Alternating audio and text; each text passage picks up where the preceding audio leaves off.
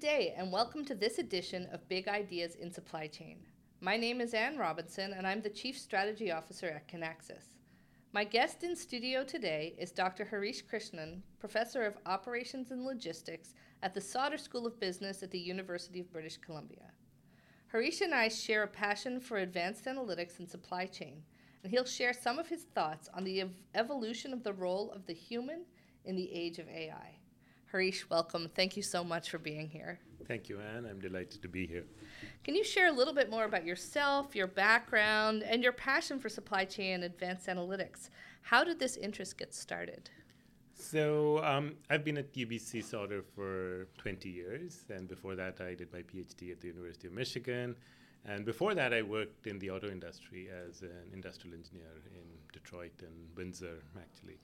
And it was during that time I read this classic book called The Machine That Changed the World, about lean manufacturing and the history and how it came about and was adopted widely.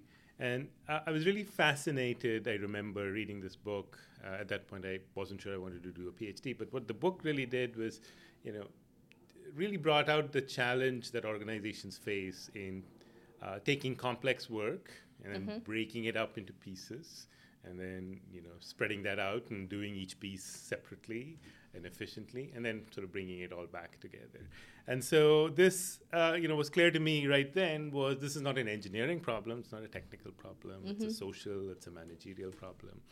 And I found that fascinating that, you had to bring in so many different aspects of understanding, how things work effectively, the technical piece and the human piece and so on.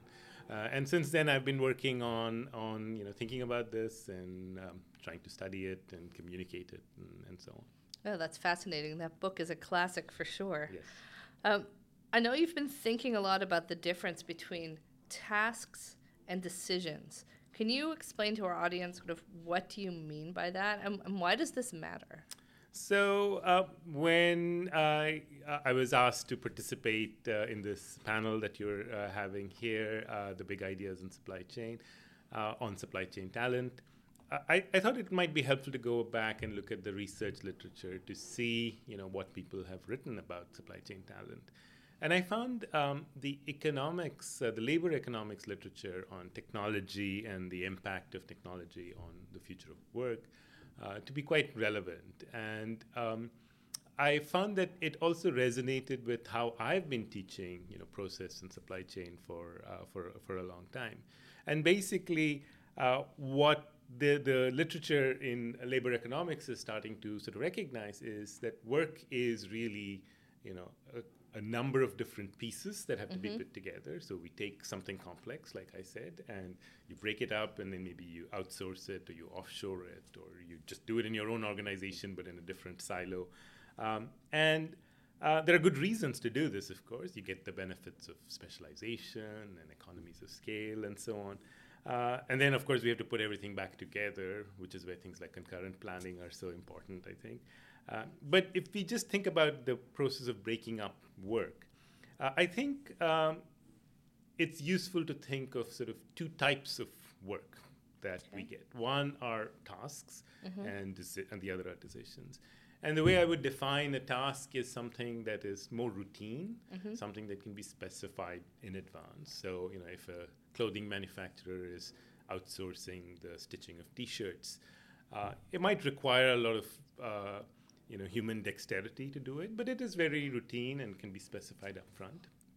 Whereas decisions, on the other hand, are by definition things you can't specify in advance. So decisions have to be made based on new information, based on the context, and we basically have sort of a combination of decisions and tasks that are required. And I think this matters, or the reason this is relevant for our conversation on supply chain talent is technology. If you just look at the evolution of technology, this is not a complete story, but arguably technology automates tasks more easily, the things that are routine and can be specified in advance, and reduces the need for the human element. Maybe not completely eliminates it, but reduces it. Decisions, on the other hand, are not so easily automated. Now, when you need human judgment, it's harder to automate. Now, of course, machine learning can now, you can drive a car with, an algorithm, which does require human, or we used to think it requires human judgment. But in general, I think it's true that, tasks are easily automated, decisions are not. I mean, technology can augment decision making by providing better data and so on. But basically, what all of this, I think, points to is over time, the human element is much more focused on those decision-making roles within organizations, within supply chains. And I think as we think about talent and training and so on, we really need to think about, how do we sort of enhance those skills? How do we get more people with those skills? Because I think the task-based skills are becoming less important and the decision-making skills are more important. Yeah, no, that makes sense. At Kinaxis, we talk about automating the obvious. Right. And I think as our AI algorithms have become more sophisticated, AI/ML has become more sophisticated, the complexity of the obvious has grown. But you're absolutely right. Ultimately, that accountability, algorithms aren't accountable. So that's where humans come into play. Right. And the supply chain is human, as I think is something else that you've pointed to. So yeah, I think that kind of points to the same thing. Yes. So if tasks will increasingly be automated, and I think that's what we've just spoken to, what are some of the examples in the supply chain where we've seen that automation happen, and how will that help? And ultimately, there are skeptics out there who say, do I really want this automation to happen? How do we grow and develop trust in the automation? Yeah, no, I think that's a great question. So maybe an example is in supply chains is sort of the traditional automation of sort of routine tasks in a warehouse or a distribution center with greater use of material handling technologies. Now, clearly this can increase efficiency. But I think one risk we run into here is that some tasks are easier to automate than other tasks, or certainly tasks are easier to automate than decisions. And so there's a risk of sort of over-automating in some sense. And so the best maybe way to illustrate this is, again, going back to a classic book that I use in my teaching is The Goal by Goldratt and the Theory of Constraints. And I think there's a story in that book about, this of course goes back to the 1980s, I think. There's a story about how, they invested in robots in that particular plant. And because they invested a lot of money, there was this need to keep the utilization of the robots high. And so the robots kept working. But that didn't really help the entire process because all it did was create, more work in progress and so on. Because once you automate a bottleneck and it's no longer the bottleneck has shifted somewhere else. Right. And so I think one of the things that we have to consider is as we automate certain tasks, it's going to sort of put pressure on other tasks that maybe are not automated, or maybe there's a bigger human element there. Maybe it's a human in a decision-making role, or maybe it's a human in a task role, but that task is harder to automate because it requires more dexterity or whatever. But I think the point here is that as you automate certain tasks, you're putting pressure on the human element in some way. And I think that this can backfire, like you said, because I think if automation ends up sort of stressing the human, because now they become kind of the weak link or the bottleneck, then I think, this is, especially in a world where we care about supply chain talent and, making sure that, people are coming into the field, you don't want to create processes where automation is creating more stress for the human element. Rather, you want to find ways in which you think about the effect of automation on the entire process, and you want to sort of augment and assist the human element in whatever role they're doing, rather than just automate the easy, as you said earlier, and then stress the human. And if we can figure out how not to do that, rather how to use automation to sort of enhance the overall sort of effectiveness of the process, I think that's an important consideration. Yeah, that's very interesting. I think what I've observed is that as that automation has happened in supply chain, the supply chain practitioner role has changed as well.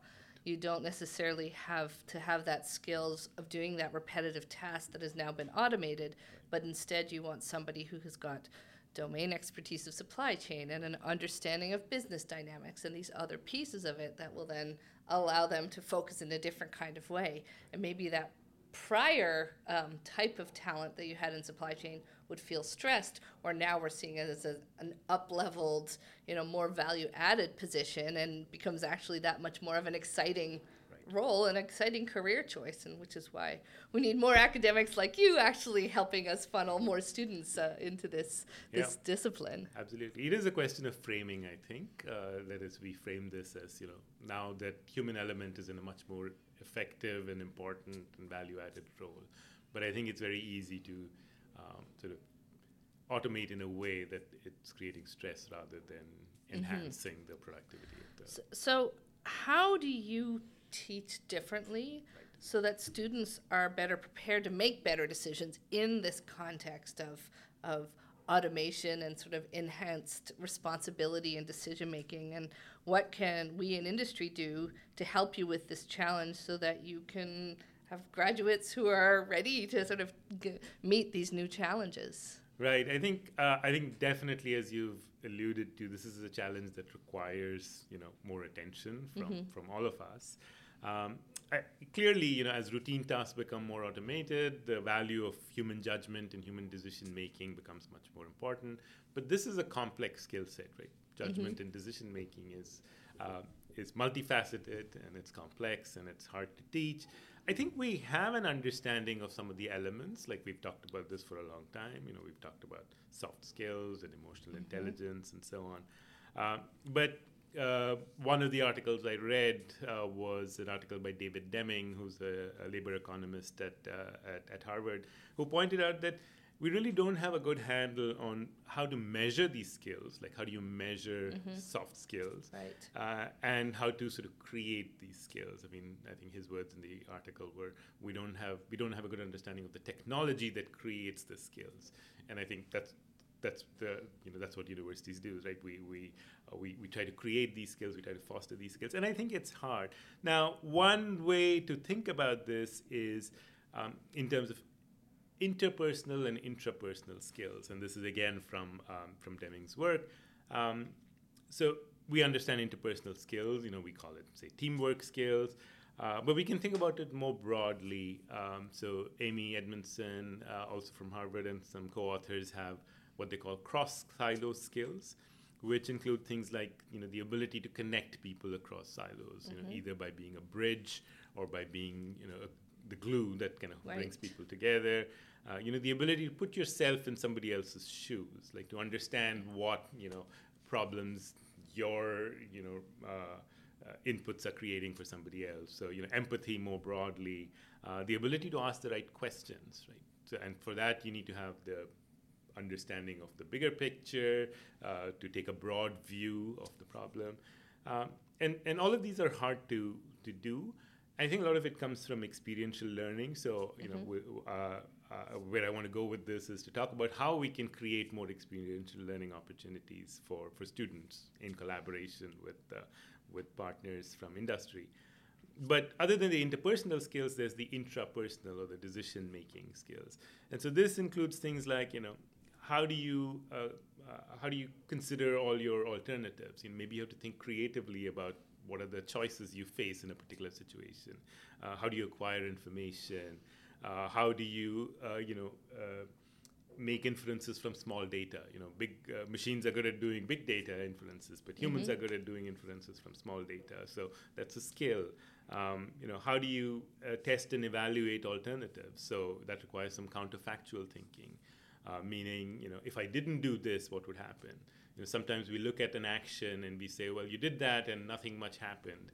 But that's not the right measure, right? If you didn't do that and the whole, business fell apart, then that's the value of that decision, right? So all of these are kind of hard to teach. And so what I would say is we should really have a way to sort of create more experiential learning opportunities for students. And we do that. I mean, we have co-ops and internships, and we do projects, and we have guest lectures, and so But I think there is sort of both the need and the opportunity to do more.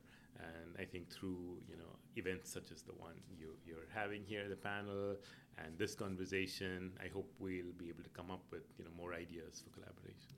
So if I was to summarize, as we see this evolution towards more automation, recognize the pressure it puts on the human decision making, Correct. and that as leaders we need to figure out how to ensure we're enabling those people the amount of skill, relief, empathy, understanding to be successful in that decision making. And ultimately, if we look to someone like yourself as a faculty member, if we want you to produce future employees who will be capable of handling this, we need to provide the support, the experiences, so that they can actually learn as they're going through their education. Right, absolutely.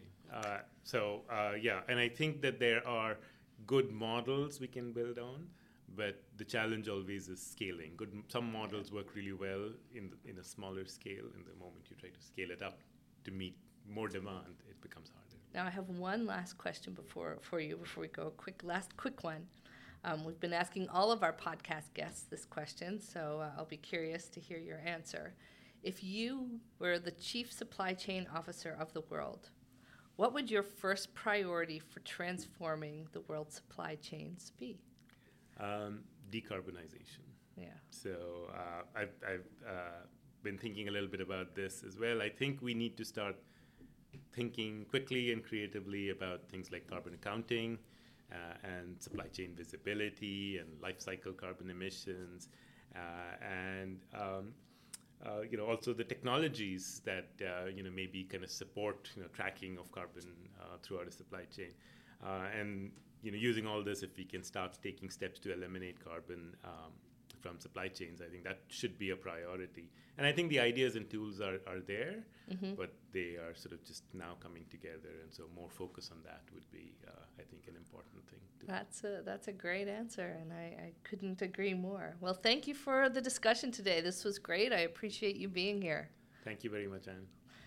If you'd like to learn more about Professor Krishnan and the Sauder School of Business, please find a link in the podcast bio. And please join us next time as we explore more big ideas in supply chain.